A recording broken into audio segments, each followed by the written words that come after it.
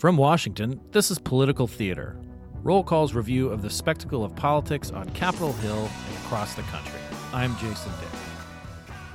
The gunmen are down and we have one officer, is that correct? And then I looked behind the pillar a little bit and I saw someone shooting. Can I take you to somebody and you could tell them your story? Tuesday, July 24th was the 20th anniversary of a shooting in the Capitol building that felled two Capitol police officers and basically set off 2 decades of hardening the security perimeter around Capitol Hill.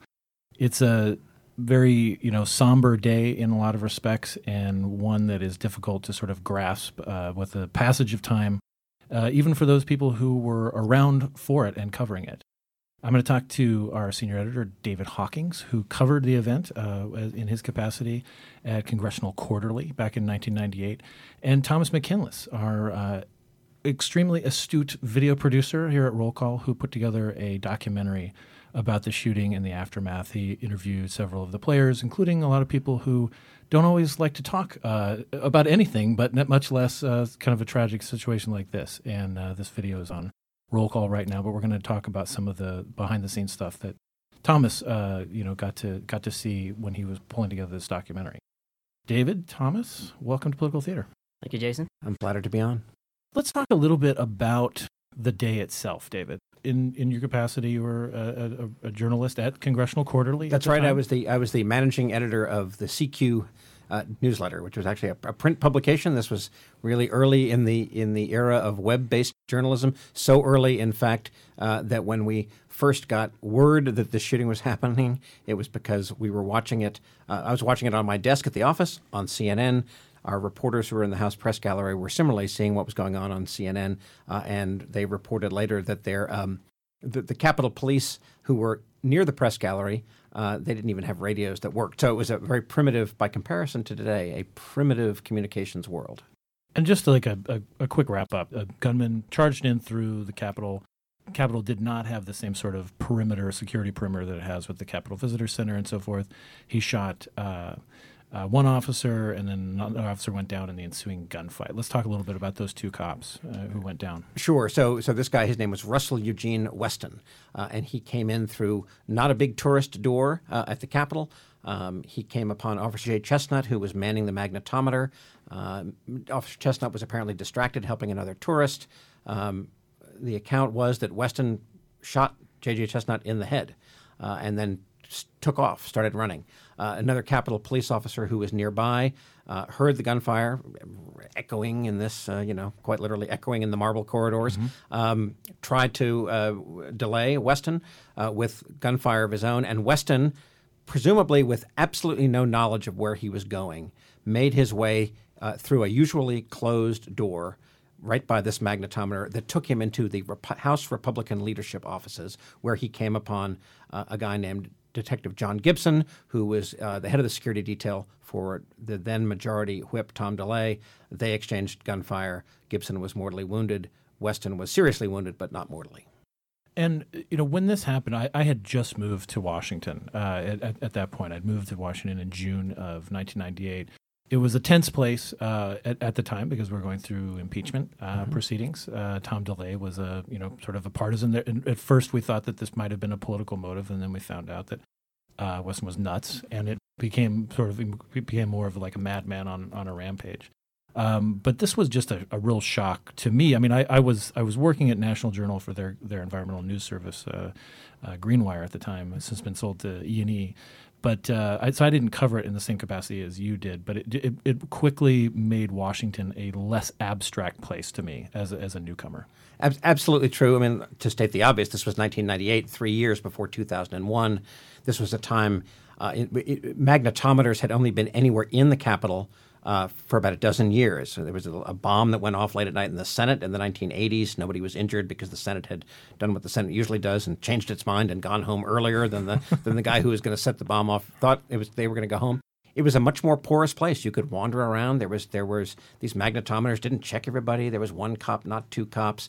It was a sleepier place. This also happened to be on a Friday afternoon, right after the last vote of the week, a very tense vote in the House for the Republicans. They were trying to pass a bill to create consumer protections for people in managed care plans. This was a big going to be a big issue in the '98 midterm election. The House Republican leadership had sort of jammed this through on a very close 216 to 210 vote. I just looked it up. I don't have it memorized. It wouldn't surprise me if you did. And they were celebrating, or they had just finished celebrating, but most people had taken off, and the place was really quiet, and our reporters were packing their bags to leave for the weekend. And Thomas, there's a bit of an age difference between myself and David and you. You grew up in the area, but you were in grade school at the time. Right. Yeah, I think I was 5 years old. The experience that you had in this event was, I mean, you were a kid. You didn't really know what was going on. So you brought very fresh eyes, I thought, to this project. And you interviewed Tom DeLay via Skype. You interviewed Bill Frist, who was the Senate Majority Leader at the time, and as a thoracic surgeon, he actually administered first aid to the assailant, to Wesson. And you also talked to Matthew Fedorosa, the chief of Capitol Police, who is a fairly reticent guy. He's not a super voluble person when it comes to the press, and he was an officer at the time. And you also talked to one of our alumni, Jim Vandehei, who was a reporter at Roll Call at the time. He went on to work at Politico, of course, as one of the people first on the ground and to found Axios. And the way that you approached this, I thought, was so fresh and so, sort of insightful, and it brought to life an event that we all know about because, the Police Week is a big part of Washington, D.C.'s culture. But what was it like for you as a reporter, seeing this, going through old roll calls, going through the coverage and talking to these people? Like, what was going through your mind, as you are going through these events that happened in your lifetime, but were, they became less abstract? Right.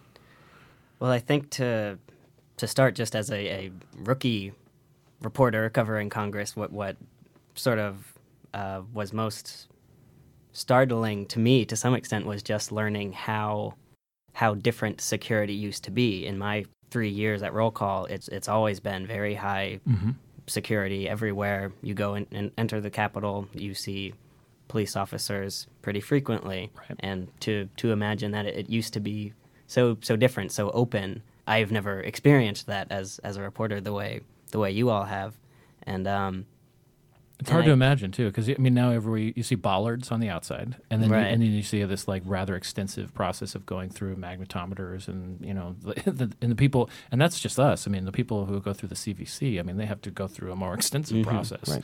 And I think one thing that I didn't appreciate just starting out this story was how much reverence these Capitol Police officers today have for this story and for those two officers, Officer Chestnut and Detective Gibson. At one point when I was gathering video of the actual door where Weston came in, it used to be called the document door, now it's the memorial door. We had to get lots of permissions through the House Radio TV gallery, and they had to get permission from the Speaker's office in order for me to gather video there, because there are lots of restrictions on where you can get video. And an officer came up to me and someone from the Radio TV gallery who was accompanying me and did what he was supposed to do, asked us to have some sort of proof that we were allowed to be filming there. And he was very formal. He was doing his job exactly as he was supposed to be.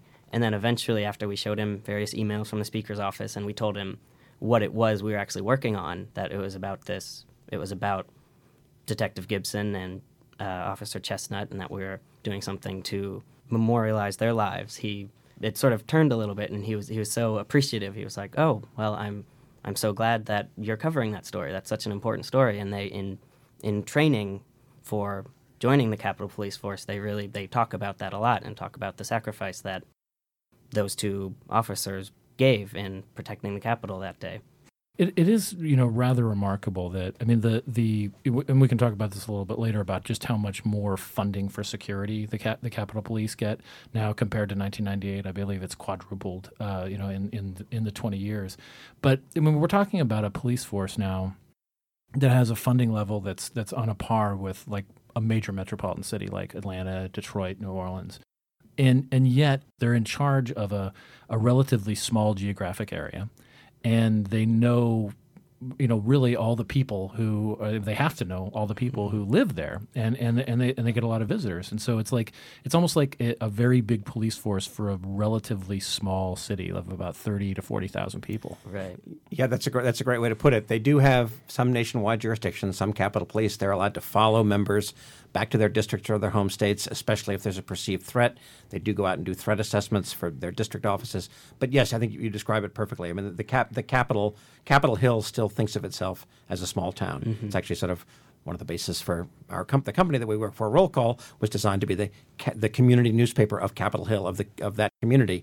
And I think people sometimes our readers and those of us who work on the Hill don't stop to understand that keeping that small town safe requires a big force. Now, whether it requires quadruple what it was back in 1998, I'm not sure. They certainly claim that it is without all that much justification. My reporting on this subsequently is that it's a small town with very little sense of public disclosure. There aren't a lot of cop reporters that cover this place. So they do a lot of things without justifying their actions, certainly to the public, but only to a small number of lawmakers. And as a result, the force is enormous. It is. So Thomas, I saw when you came in to the office the one day when you had Bill Frist in the office. I mean, it seems like there's still a raw sort of emotional component to this story, Absolutely. even 20 years later, and you could see that with your interview with DeLay. Sometimes we wonder why such things happen to such good people, but both John Gibson and J.J. Chestnut are heroes. And you can definitely see it in the interview with Bill Frist. I don't pass a security officer or a policeman and not reflect back to the fragility of what life is all about, the fragility of what their service is all about, and what they give of their heart, of their spirit, of their life each and every day. Were there points where you were just like, this is getting kind of heavy? Yeah, one thing that was really incredible, specifically with Senator Frist, was how well he remembered everything that happened that day, where he was when he first got the call from someone at the Capitol saying there's been a shooting, and not really knowing what that meant because it hadn't been reported yet. And then he was about to get in a car to go to the airport, and then he had one of his drivers redirect to the Capitol, where no ambulances had shown up yet, and the Capitol Police just said, Dr. Frist, and they guided him over to where he needed to be. And he had such a particular memory. It was sort of like one of those flashbulb memories you'll never forget an experience like that. And yeah, it did seem very, very real and raw for both for him and for Congressman DeLay, because of course DeLay also, which I didn't realize going into this, had a very close relationship specifically with Detective Gibson. As a member of his security detail, he considered him a member of his family, that his children were close with Detective Gibson.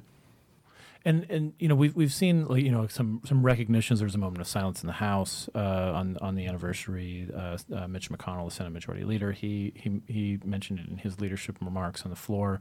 And also the sacrifice of these two police officers, I mean, is recognized every year at Police Week, which is earlier in the spring. And I hope this doesn't sound too self-promotional, but it seems like a little undercovered for how significant a thing it was. I mean, I think a lot of people think that just from a policy level, the reason that security ramped up in the Capitol was because of 9/11. But This is the event that set in motion the Capitol Visitor Center and like the increasing security around the perimeter. That's true. It definitely started with this, and it then sort of accelerated even more, if that were possible, after September 11th. One of the reasons I think it doesn't get covered goes back to a question that Thomas asked me when he was interviewing me for this documentary, which was a brilliant question to ask, which was, so how did Congress itself react to this with respect to gun control? And I was like, wow, that's a great question, because there was none of the partisanship that there would be now, that there actually was about a year ago when some guy with what turned out to be a cap gun tried to sneak into the building. Mm-hmm. There was all this partisan back and forth about more guns, fewer guns, gun control, no gun control. In 1998, it was all about the community. It was all about it was truly a galvanizing force for collegiality and collaboration that, sadly, if it were to happen now, we wouldn't see. Right.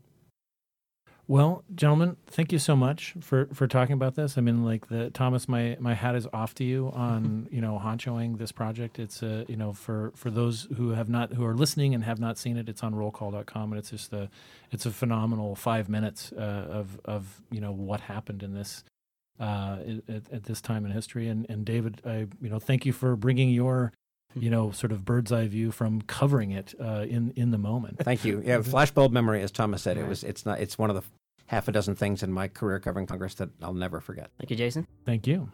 I'm Jason Dick. Thank you for joining us. You can subscribe to this podcast on iTunes, Stitcher, and on NPR One. And please take a moment and rate us on iTunes.